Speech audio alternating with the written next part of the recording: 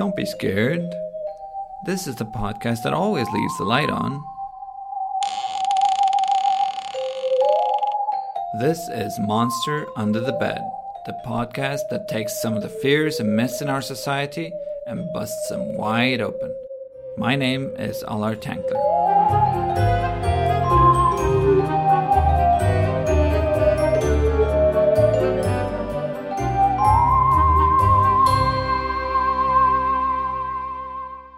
Do you know what a competency is? Gesundheit. Mari, do you know what a competency is? No, I just swear.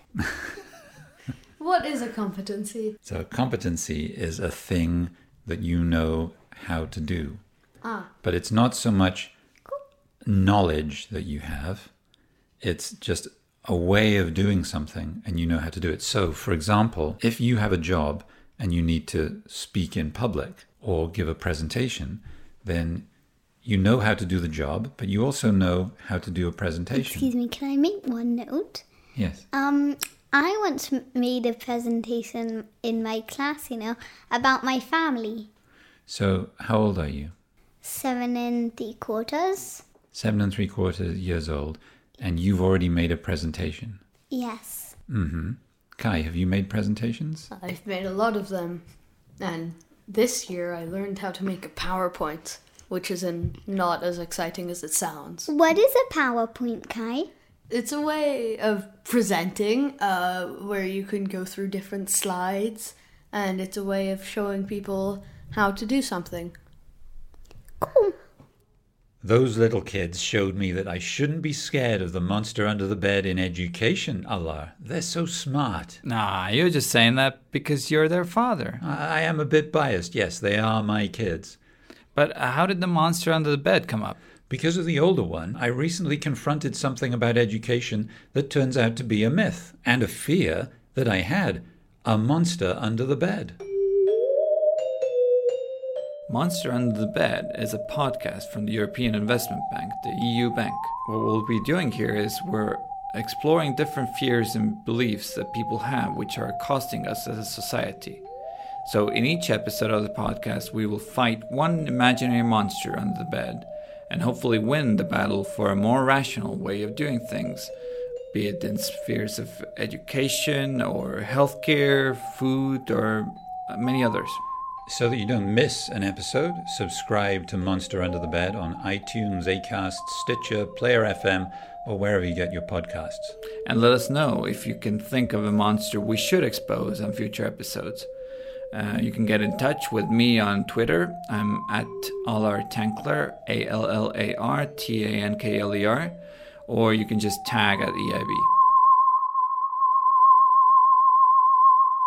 I'm Matt. I work with Allah at the European Investment Bank. So, Matt, you saw a monster under the bed because of something that happened in your son's education? Right. He started secondary school, and I saw that the teachers were not really focusing on feeding him knowledge and information the way my teachers did a long time ago. And you were afraid that they weren't teaching him very well? Yeah, I thought they weren't educating him the right way, and like any parent, I was very worried that his entire life was going to be wrecked. That's the thing about a monster. It's not just a myth, it's something pretty scary too.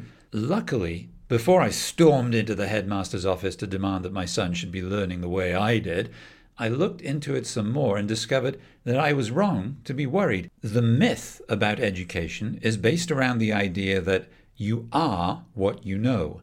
It turns out that's not true anymore. Now you are how you know. Or to put it more correctly, you are the things you know how to do. Like Mari, who is 7 years old. 7 3/4. Mari, who is 7 3/4 old, saying that she has already given a presentation. That's right. Here's why this is happening. My grandfather and my father had the same kind of job all their lives. People generally did in those days. I have had to work in more than one career. I thought I had made a career choice, and then along comes the economy, and it gave me the message, we don't need whatever you're doing anymore. I see. You mean that you used to be a journalist, then you were a writer, and now you work for an international institution. It's actually true for me as well. I worked in politics, Then I co-owned a business and I edited a newspaper, and now I work for an international institution, the European Investment Bank. Right, and this is going to become even more of an element in our children's lives as artificial intelligence develops. So, how do you get ready for those changes? Schools in some countries have completely changed the way they teach. The aim is to train children for a future in which technology will make it necessary for us to adapt to big changes throughout our work lives. So, today on Monster Under the Bed, forget careers, show me your competencies. Matt, if this seemed to you to be a myth and a fear, a monster under the bed, if you will, school was presumably quite different for you. Well, sure, I went to a school that was built when Charles Dickens was still alive, but we learned everything by rote there. I've been wondering how kids are learning today. I spoke to the education experts here at the European Investment Bank to see if they could tell me.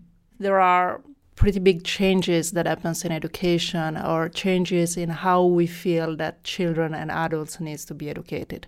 Today, workplace requires behavior that are maybe different than the one that were expected decades ago. Today, we expect children, we expect people who enter the workforce later to be able to work in teams, we require them to be more critical of the information that they receive.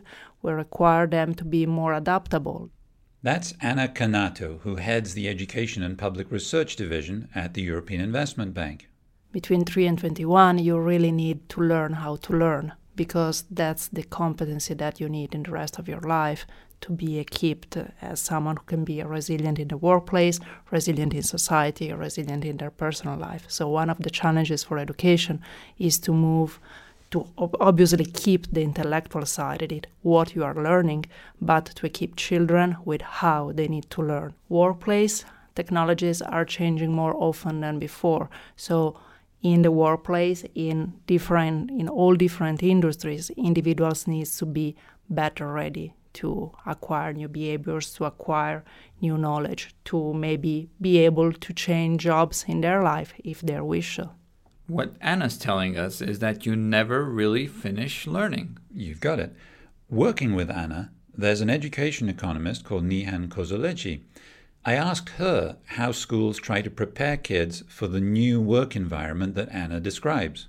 Standard testing, obviously, it has been very heavily used in the US first, and people started to suffer from this because it started to twist the curriculum more. So people started to teach to test, and this has some consequences on the outcomes of the education. On the outcomes of the education, we don't mean only literacy and numeracy skills, but also on the creativity, on the way to look at life, on how we deal with others, on how we communicate with other people, how we work with other people, that are necessarily the skills that we need now, or even how we behave in environments, how we deal with all the sustainable development issues, how our knowledge of environment is evolving. So but I think there's in the education community, there's started to be a reflection on how education should respond to these requirements of the evolving society and evolving world.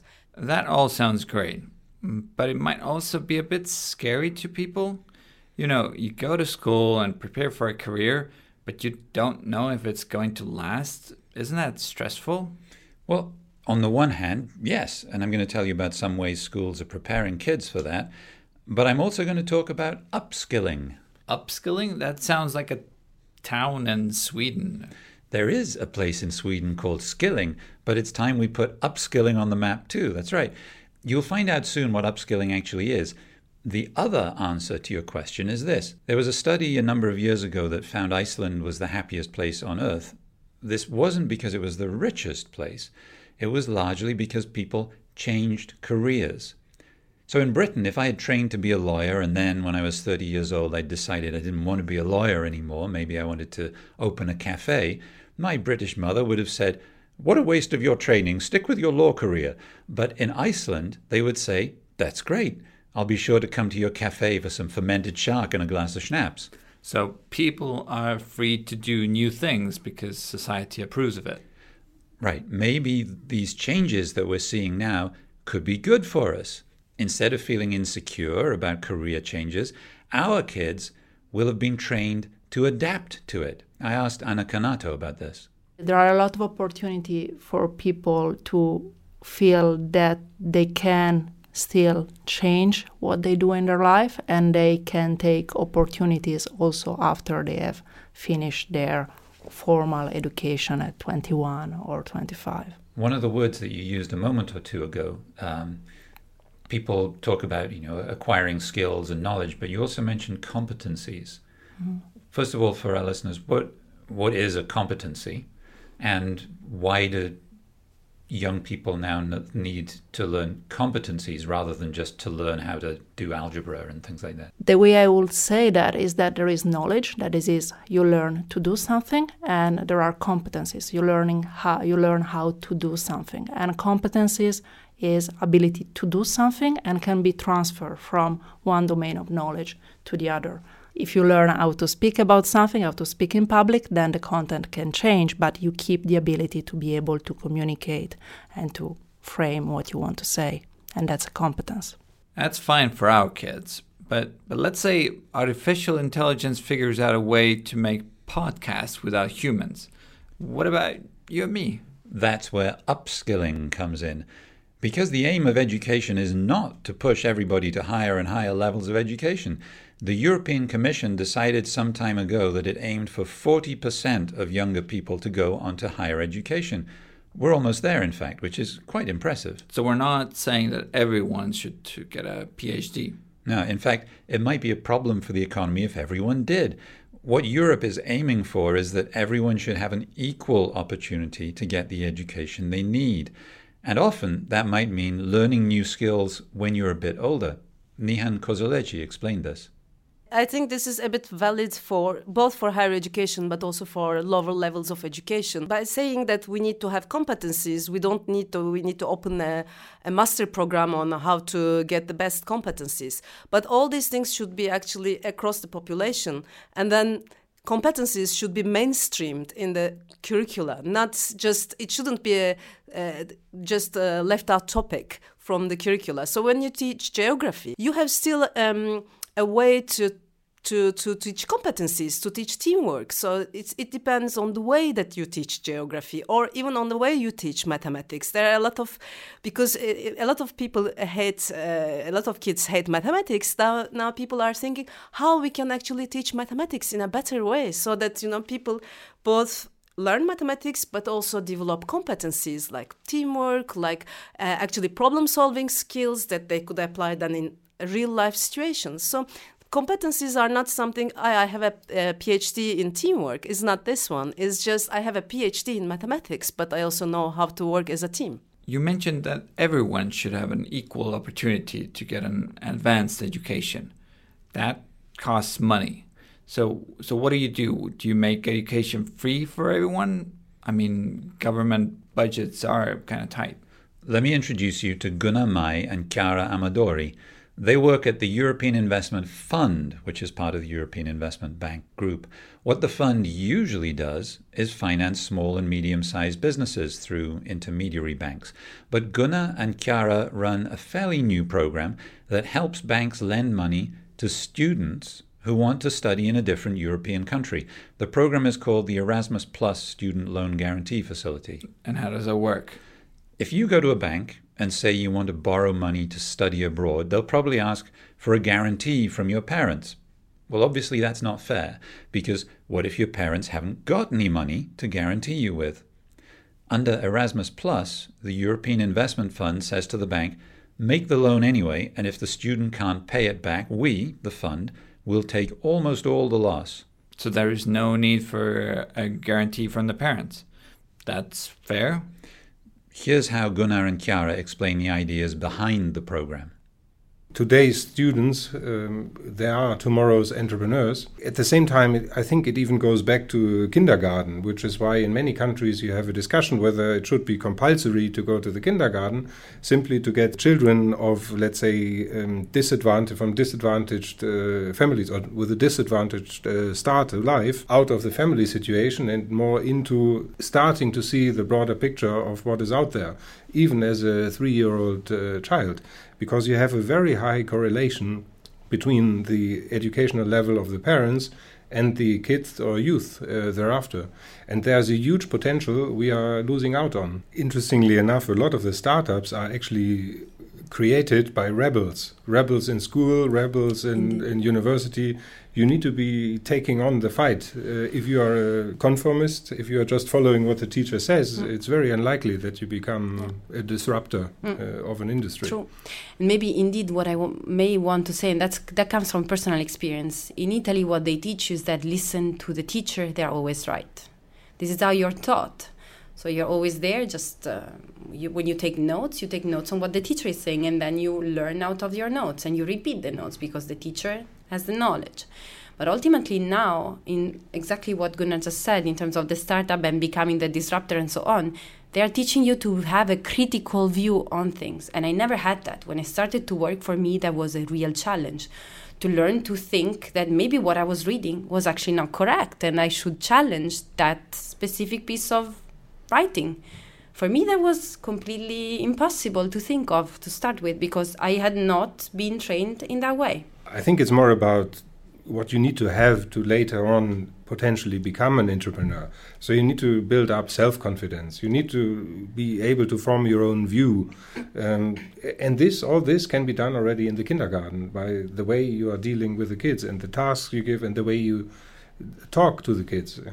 The bottom line with Erasmus Plus is to make education part of social inclusion. What's that? Well, in the last few decades, there's been an increasing gap between the rich and everyone else in society. When they talk about making that gap smaller, economists refer to social inclusion. I asked Chiara about this. Under for example, the Erasmus Plus guarantee facility, what the Commission has thought of doing was to make sure that no collateral is requested of the student, meaning that you do not need a parental guarantee to access this financing. So it's only on yourself and on your, let's say, future development and so on. I think that still we are not totally there in terms of social inclusion, because somehow it is also related to the way you're brought up. So ultimately what you see growing up also influences a bit where you want to go afterwards, so how you want to develop the career you want to have and so on and so forth. So somehow it goes back again to education and maybe to the, let's say, the obligatory education, the one that everybody has to go through, the type of values that we pass, the type of skills that we want to develop and so on. This, of course, will influence how education may become more socially inclusive or not going forward. If we don't act on these type of issues, then what should we act upon? I mean, it cannot only be access to finance of SMEs. We need to start earlier. The SMEs come out of the passion and the will of people to develop something. And this type of passion and will you need to foster from early childhood and so on, especially now, where we don't really know the type of jobs that will be available in the market in the future, where everybody's asked to change the way they think and the way they approach their job, because the job is changing every day. So ultimately, yes, I think it is a duty. Our education experts, Anna and Nihan, also agreed that education is both so important and so expensive that the public sector, government, should be its main financer. Then we're more likely to have a fair system. We're also more likely to shift the focus of education to the kind of competencies that our kids will need. That's good for them and good for the long-term success of our economy. It sounds like a very smart way to educate everyone. Thanks, Matt. You're welcome, Allah. Another monster under the bed has been slain. Yep, that's right. Now, if we're done here, I'm going to go and listen to a course on how to play better chess. You're upskilling to be a chess master? No, my kids are learning chess and I have to try to keep up with them. Good luck with that. Just as long as they don't take our jobs as podcasters. Oh, wait a minute. Didn't I tell you about this? Kids, come in here. Hey, what are they doing in here? To all our listeners, If you want to keep up with Monster Under the Bed, subscribe to this podcast because we have episodes on climate change, health food, cybersecurity, pretty much everything that impacts your life. Subscribe on iTunes, Spotify, Player FM. And we'll see you back here soon for the next episode of Monster Under the Bed from the European Investment Bank. The EU Bank.